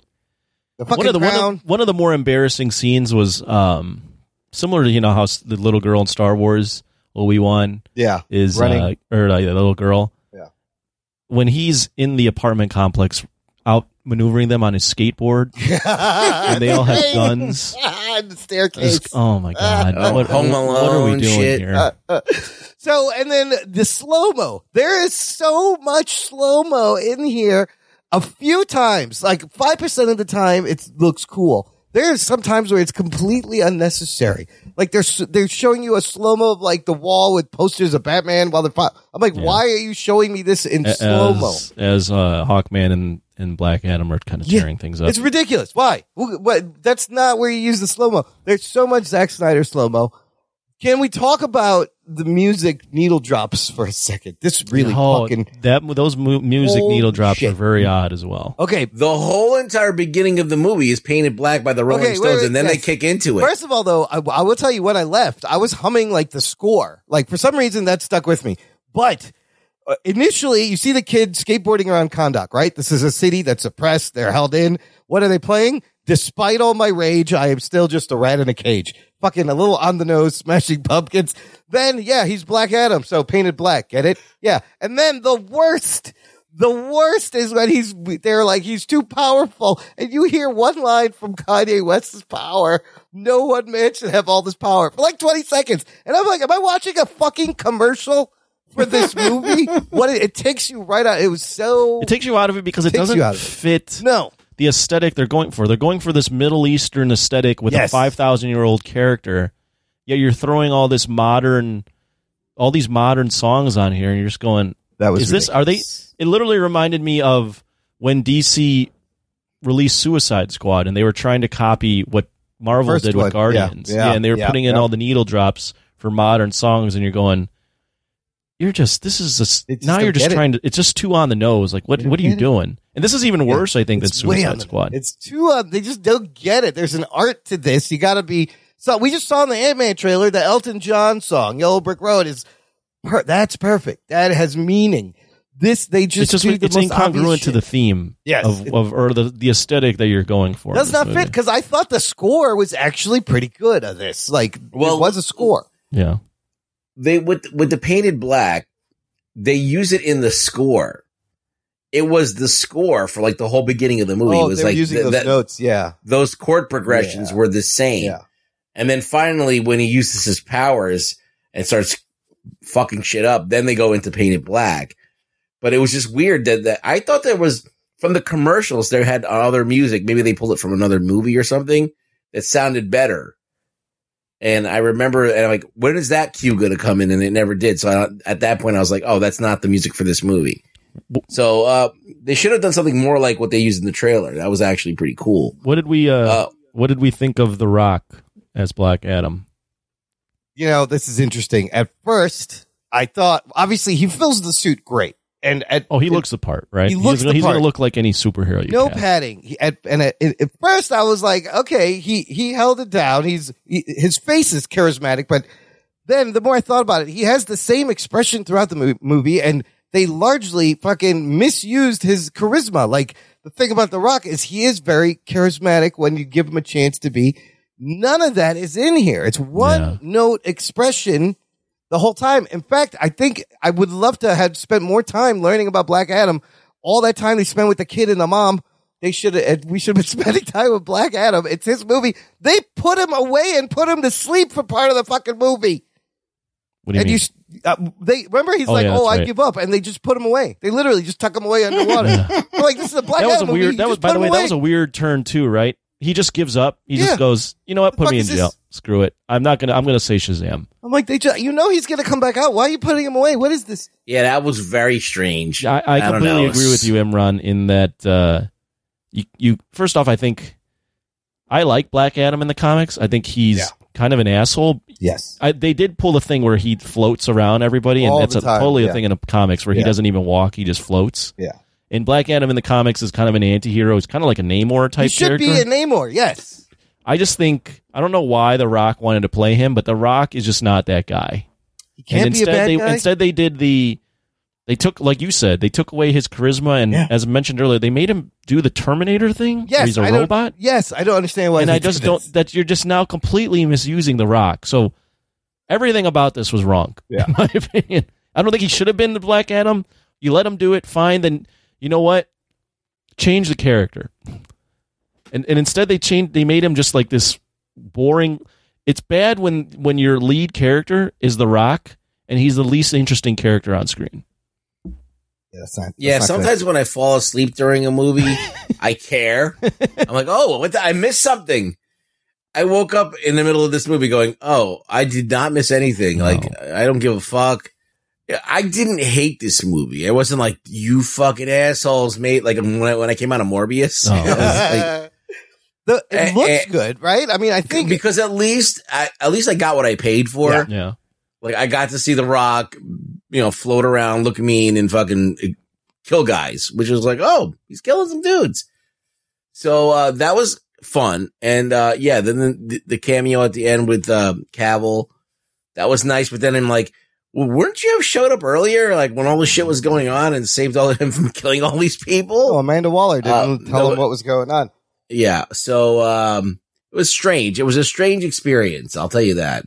The post-credit scene put a little smile on my face. It was exactly what was leaked and described. You had to know, first off, before you get in that post-credit scene, you had to know that by them leaking that post-credit scene and just in literally The Rock telling people in his press tour that there's this post-credit scene, that reminded me of other movies or I can't think of them off the top of my head, but there's been superhero movies in the past that have either promoted a trailer or a post-credit scene in their marketing campaign, and all that tells you is we're not confident. The movie is not good. Yeah. Even the trailers, if you watch the trailers, you don't know what this movie is about, and I think because they didn't know what this fucking movie is about. Because the fucking red demon Sabak, and it doesn't make any sense why the guy had to die to come back to life. Like, and then how do you kill him then? Yeah, it doesn't. I don't know. It's so convoluted and unnecessary. Is he the devil? What's going on there? He looked like the devil. I did enjoy when he ripped him in half right down the middle, like it was a goddamn cartoon. That was great. And look, I'm not expecting high art, right? I know what I was getting into. You want to see Rock murder people? He does it. It was somewhat fun, but you gotta give me a little bit more substance. You can't be so entirely insulting. Forgettable though. Like, it is very forgettable. Is anyone going to go back and watch that movie again? Some people are calling it the best DC film to date, but who those people are. Those people are art is subjective, but those people are wrong. What about Eternium, which is like their version of Vibranium? I don't know what that is. By the power of Grayskull. Yes. What is going on? And did the humor get anyone? Like, did Mo Emmer? He was trying to have some funny lines as Kareem the brother, but I chuckled. No, that guy was trying too hard. So yeah, it didn't really work. Did he say something about the radio or something? He kept doing the running bit where he was playing what song on the radio? He was singing "Baby, Baby, Come Back to Me" or Baby something. Come Back, yeah, "Baby, Come Back." And they did it even when he picks them up. He's singing "Baby Come Back," even though it's like the middle of a really tense situation. Yeah. It was as if someone looked at Marvel and 2000 movies in the 2000s superhero genre and went, okay, what's funny in where's the action and what's funny? And let's just do that. Let's be funny and have action. Funny action with no real semblance of There's no substance. how to stitch together a movie that actually is entertaining other than visuals and laughs. Yeah, it's all style. I thought Pierce Brosnan, though, was pretty good also. He kind of stood out amongst... Yeah, he was legit. He was good, but like, does anyone feel anything when he dies? They played up this big moment as if him... And you're like supposed to feel that him and Hawkman have been friends forever, but this is the problem when you throw in the JSA in the middle of another Pearson's movie, is that there's no build... Like, we haven't spent any time with Hawkman and Dr. Fate and on their missions. And then the other two, like Cyclone has one line where she explains like how she got her powers, and Adam Smasher's like, I get big. I don't know. Yeah, he's always eating the doofus, and he's eating fried chicken out of a bucket. They do the running thing where Hawkman's just like, me and you. Yeah, because he keeps fucking up. Yeah. He hit I don't know. I mean, I'm with Ruggs. I don't hate it. I'm just is this really? This is what you got? Was it entertaining to you? This is what we're all? doing in 2022 with DC movies. I mean, you're already up against it with Marvel. Yeah. You got to do stuff that makes you stand out, and instead you put out a really generic movie with a boring lead. Let's try and parse why there's a 90% audience score. Why are audiences loving this? Well, they're dumb. It's okay to be dumb because like I like dumb movies too. It's not like it's okay. We've been reviewing 80s and 90s movies. Yes. Yeah, I'm sitting here talking about this movie like I expected it to be high art, but this is the thing. You got one of the biggest celebrities that's out there right now, name recognition wise, been working on this film since 2007. DC is in big trouble and needs a win. Marketing wise, getting people into the thing with the Henry Cavill scene, sparked interest and everything like that. The movie, they spent money on this movie. Oh yeah. There's shit blowing up all over the place. You're going to see fucking, all kinds of spectacles for your testicles. Definitely. There's all of that there. So in that way, it was a success. Yeah. In that way, it brought a Middle Eastern, community that's fake, kind of like Wakanda, like a version of Wakanda that's Middle Eastern, into the fray, and now there's all these other characters that we've never seen before and stories that have never been told. So on all those fronts, it did succeed. So I could understand, but to be 90% is a little bit much. I think the audience also, there's this culture now within Rotten Tomatoes culture where if a movie is universally bombed by the critics, I think the audience just wants to stick it to the critics, and then vice versa. I think when movies do really well, especially movies with some sort of agenda, the audience, no matter what, will review bomb it. I think there's a little bit of that going on. They were saying like, because the critics are so woke, they didn't like this movie because it wasn't politically. They were really reaching for. Some of these guys were like really reaching for like why the critics were so wrong. And it has nothing to do with that. It's just that the movie's not that great. No. It's just all. I mean, this could have been like a Black Panther moment in terms of dealing with like a land that has colonizers and oppressors and fighting for them. But the movie's very unconcerned with that. No, they don't care about that. They don't care about a lot of things or to explain a lot of things. It's very surface and. Well, the thing is, there's nothing wrong with a good popcorn flick. Yeah, it is a popcorn flick. And this is all that's trying to be is a popcorn flick. I just didn't find it to be all that entertaining of a popcorn flick, to be honest. Yeah. Especially given the genre, given the amount of spectacle we get in the genre all the time, given the amount of spectacle we get in fandom, like, you got to do more. You can't release this movie and then have me be excited about the direction of DC. You think The Rock is happy, or does he deserve a better movie, or is this good enough for him right now? I think he's happy. This is his biggest opening, right? Yeah, it's his biggest opening as a solo, and audience seems to like it. I don't know if he necessarily gives a shit what the critics thinks if the audience is giving it that. So he's probably happy. Yeah, he already posted like the Rotten Tomatoes score, and he's like, "We do this for the audiences as long as they're." And I think they're already in the midst of fast tracking a Black Adam 2. Yeah. Oh yeah. They're clearly going to make a Superman film. That I think he's probably like. I think he probably thinks he's invigorated the DC franchise, and I think for a lot of people, not me, I think for a lot of people they might be reinvigorated. I think they might be going, "Oh, like this was good. Henry Cavill's back. They're doing a Man of Steel 2. Like we're on our way." And sure, feel that way. These two guys are going to fight probably. Yeah. So maybe people are real excited. It didn't make me pumped, but whatever. No, and I think that's the bigger win out of this, despite what the movie is. The win is that The Rock is now a DC canon. He's involved. He got, the movie is like Warner Brothers, a fucking mess. And the post-credit scene is like, here's how we're going to save everything. Fucking Superman's back. So this is, they're kind of, fixing their mess and we're like, here's the future and here's the salvation. But, it's like bringing back Henry Cavill, that's a win. So if The Rock in this movie brought him back and they're going to do a Man of Steel 2, that's a win. So there you go. I'll give it that. Yeah, and he murders people with electricity from his fingers. It's great. It's a strange movie.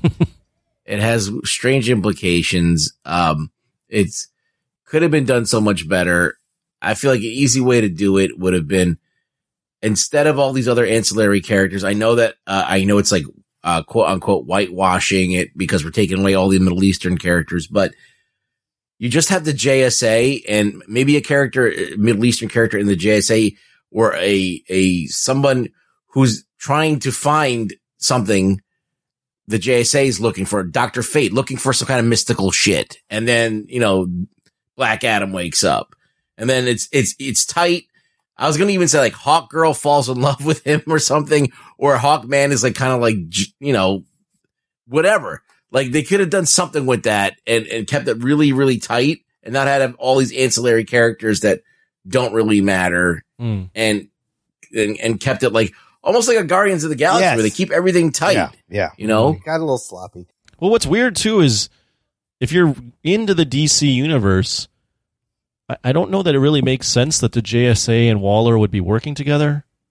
Right. Like you've established that Waller is a shady character that is her army's been the Suicide Squad, and she runs keeps tracks the of Black tabs on Ops everybody. team, not like the good guys. So then why would she be involved with the JSA? It just, there's a lot more questions that come up. I don't know. That didn't make much sense to me. They have connected it though to Justice League and now Shazam and Suicide Squad, so it does put out its little connectors to the rest of the movies.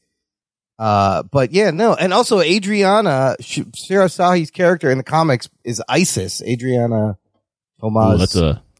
Not the terrorist group. That's a tough name. But the superhero ISIS. Spicy. It was fun to see some new characters from the DC universe. Whatever. Yeah, I mean, it was cool. Some of the characters, the visualization of the characters wasn't bad. Dr. Fate was cool. Hawkman was cool. The big guy, Adam Smasher, was kind of funny at times. And it does take place all in one location. I don't know if that's good or bad. I felt like we were there a lot, and he destroyed a large part of it, but it's still standing. Yeah. But it should have been about, there was just too many things to try to fucking tackle. All thrown in at this movie. I think if you're like 12, you're going to like this movie. Yeah. Like this movie is for 12-year-olds. That's what it is. And like, that's fine. It's fine. It was definitely nonstop action. I think you read it right. It might have been 5 fight scenes. Oh my God. It just kept going. It needed a little bit of a rhythm, a little bit of a slowdown. I mean, even though they do put him away and they're still fighting. I just think that the bad guy at the end was so bad. Completely forgettable. Big red demon Sabak.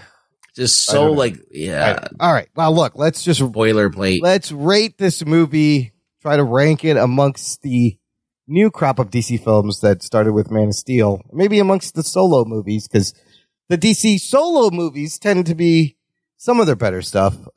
Anthony, what number would you give it? Where would you put it? Oh. Yeah, it's a tough one. 4.5 out of 10. Oh, my God. Oh, shit. I didn't like it. And the more I thought about it, the more unforgettable I thought it was, and I went, I just don't like this. As far as where I rank it, I'm going to pull out my list. So of the DC extended universe, which includes Zack Snyder's Justice League, I have it ranked 8th out of 12. The movies I have behind it are Wonder Woman 84, Suicide Squad, BVS, and Justice League. Okay, that seems about right. Yeah, sure. Rugs, where you put this thing? Okay, how many movies are in there? 1, 2, 3, 4, 5, 6, 7, 8, 9, 10, 11, 12, 13, 12. All right, so I would put it probably in 6th place, 7th place. All right, right in the middle.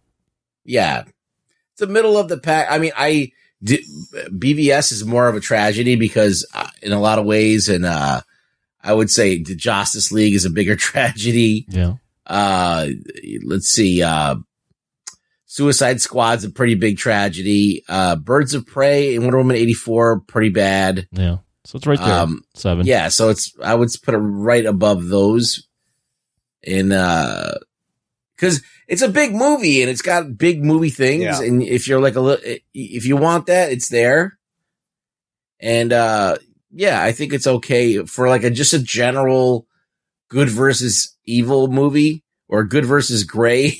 Yeah. Or gray versus evil. I don't know how you even categorize it. I want to give it a 6. Okay. All right. Yeah. All right. I thought it was a 6 out of 10. The spectacle was kind of entertaining, but where does the Black Adam end up at the end? We don't really know. No, he stays on Kahndaq. Yeah. He smashes the throne and he's like, it doesn't need a ruler, it needs a protector. So he's finally going to be the warrior for Kahndaq, but he wants to be Kahndaq, or wants to be the warrior, and Waller says that's his prison now. Oh yeah, if you leave there, I'll take you out. I'm putting it right where Ruggs put it. I think it is middle of the pack. It's better than all those movies you mentioned. But it's probably my least favorite solo movie out of the bunch. All the other solo movies, like in terms of Man of Steel, Wonder Woman, Aquaman, Shazam, the Batman. That's a good point. Well, I think Wonder Woman 84 is pretty shitty. Well, I'm not counting 84. I'm counting the first Wonder Woman solo movie. Yeah, okay. 84 sucks. You mean the first solo movie? Yes, the first solo movie. It's, those others are still better than this, but I don't know. I was confused. I was like, was I even entertained? I don't know. Was this fun? I wasn't sure. I wasn't mad, but I definitely walked out going, yeah, I don't think I'll ever watch that again. Yeah, slightly disappointing, but I'm surprised you guys both fell asleep. That's pretty awesome. And it wasn't. I did fall asleep. Yeah, I was fighting really, really bad to stay awake. And there was so much CGI, my eyes just glazed over at one point. I think I'm I don't even know what I'm watching anymore. What the fuck is going on? I thought about Morbius a lot while I was watching. Oh boy, I was like, is Morbius worse or is this worse? That is a really good question. That's a good debate. That's a good debate. I think this is a little bit better than Morbius because at least. I think you get what you pay for. Yes. Yeah. Morbius is just a letdown in every single way. Yeah, I would agree. I think I like this a little more than Morbius. Yeah. Also, you got you have The Rock playing Black Adam. You know what you're going to get. Yeah. This is Jared Leto thinking he's doing some high art as Morbius. Yeah, and it just does not work. And the movie is it's so dark. All I remember is black screens, dark screens. At least this was some shit in daylight. And there's just a sense of desperation in Morbius. Yeah. You have that post-credit scene where they're trying to tie it to Spider-Man and you just go, oh my God, guys, Sony, you are just so desperate can we play right with now. Spider-Man?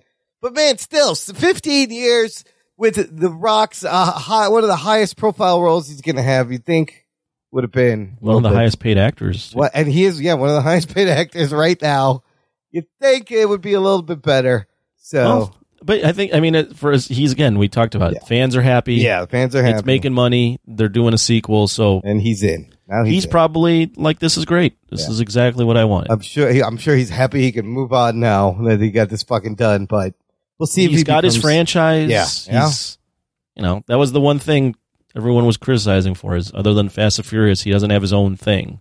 He's got his own thing now. He's gonna. What about people Jungle like Cruise or the Jumanjis? No, that's not his thing. No, well, yeah, those.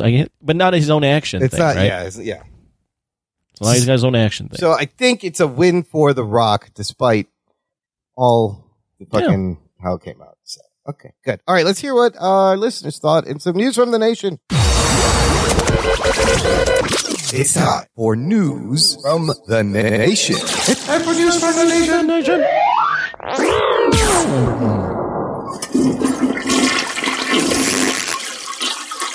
It stinks. It stinks. It stinks. Okay, Blake Braden said entertaining, felt like one long video game cinematic, some corny lines. A few people outright laughed at some of the very cliche moments. Thin plot and premise. Pierce Brosnan did a good job as Dr. Fate. I hope they find some way to bring his character back. Aldous Hodge was fine as Hawkman. Obviously, The Rock has very little depth acting-wise, which I guess works for this character right now. Cavill returning as Supes was exciting, 6.5-ish out of 10. See, it's weird. In a way, The Rock does work, but it also doesn't work because you know what he can do, and they don't get to use that. But this is they understate him. They too much understated. It is a one-note character. Jesse Rodriguez enjoyed it, but what the fuck? Everything that revolved around the kid was absolute trash. Cut the kid out, and the movie becomes much better. He says action was great, flying CGI scenes. Dr. Fate was extremely good. However, I got a Doctor Strange and Iron Man vibes with the whole seeing death and overall outcome predictions with Hawkman. I couldn't tell you the name of the wind girl, the Cyclone. CGI for Skinny Rock was horrendous and jarring. Did anybody else think that? That's right. They did skinny adult Rock. It was all right. Why did Hawkman run up the stairs at the end when the shield went up? Easily could have flown and possibly saved Fate.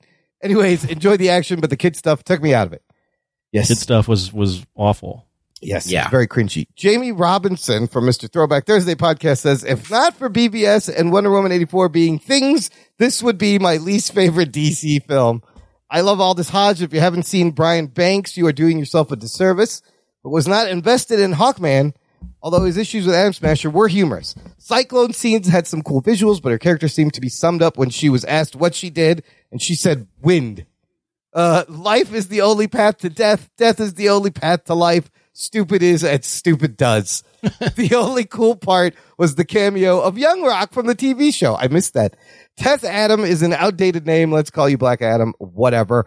Yeah, I didn't even understand where she's like, oh, wait, turn the crown upside down. It mirrors itself. Like, what are you doing? Oh, also another stupid thing was the bad guy being the ancient relative of the the guy the from king 5,000 years ago. I am his descendant. That's why he wants the crown. It's like it took you guys this long to find the thing, and you've been passing this down from generation to generation. It's so silly. Just unnecessary, convoluted mess. It's just so silly. And so it's like overly badly written. Yes. Too much. Too many things. Okay, let's finish up with some what are we watching? Did you guys catch up with Andor episode 7? No. Yes. Oh, you got a no and a yes. All right. Well, is it good? I will say it's it's kind of a slow burner episode. It's after the crazy awesome heist episode, but there's a lot of great emotional moments, a lot of good character dynamics. There's a big, I don't know if it's a time jump or something crazy in the end that's interesting.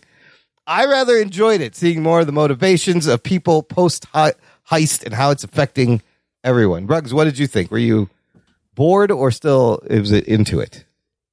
It was all right. It was okay. Okay. No, it wasn't terrible. Yeah. I like Mon Mothma's whole situation, but it was good.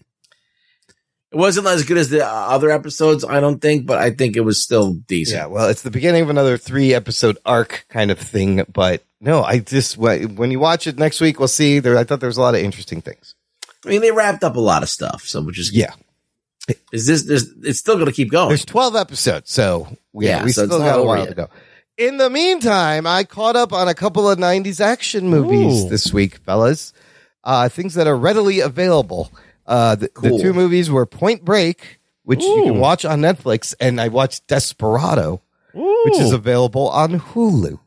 I am an FBI agent. My God. Great line reading by Keanu. FBI Listen, agent. Point Break, Catherine Bigelow directing, some beautiful shots, great bromance between Johnny Utah and Bodhi. Swayze is in his prime. You learn how to surf. They kind of teach you. They both did. And the audience learns too. Just got to pop up. But the surfing scenes, I'm sure it's not that easy.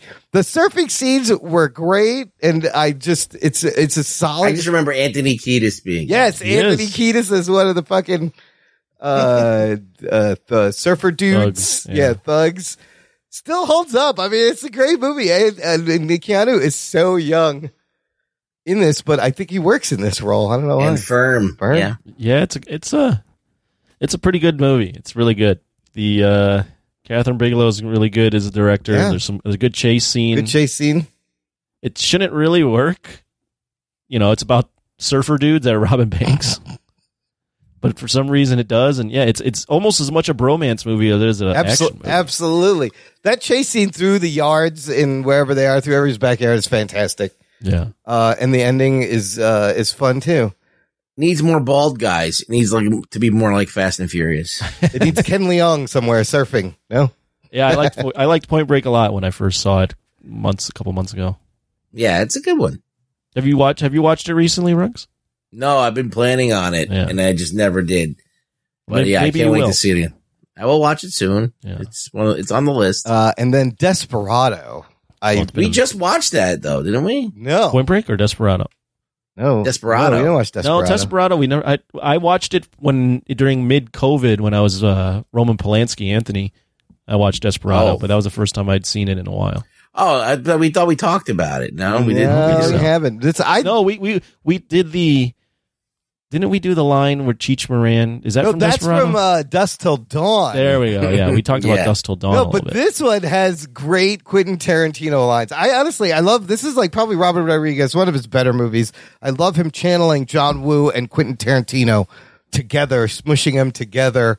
And then Tarantino's whole monologue where he's telling that joke where he's like, the guy looks at the glass, he's thinking about the glass, he's thinking about his dick, glass, dick, glass. So, and then when he's in the back and he's looking at the monitor at the shootout, he's like, is that going on right now outside? Like, that's great. But fucking Antonio Banderas is a badass. Selma Hayek, super hot. The music is great. It has a great shootout scene. Danny Trejo. Oh, and then Danny Trejo is this guy who's just lurking around in corners. With knives. With the knife thrower. The ending, though, is a little anticlimactic. The bad guy Yeah, the dies. ending sucks. But that shootout beforehand is fucking phenomenal. Just jumping and shooting. Bucho. I'm looking for Bucho. Very enjoyable movie. Great flamenco music throughout, too. I love the music in this. It's a good one. Desperado's a good one. Anthony, you watch anything? No, I haven't had time. I gotta get back on the 90s train. Ruggs, you watch anything? Did I? I can't even remember what I watched. I started watching Edge Runners, and I thought that was pretty cool. We talked about that last week. Let's watch more. Yeah, and I'm not done with that. I want to watch The Peripheral, but I never got around to that either. I hear it's like what's that show? Westworld Light, a little bit. Oh, is it?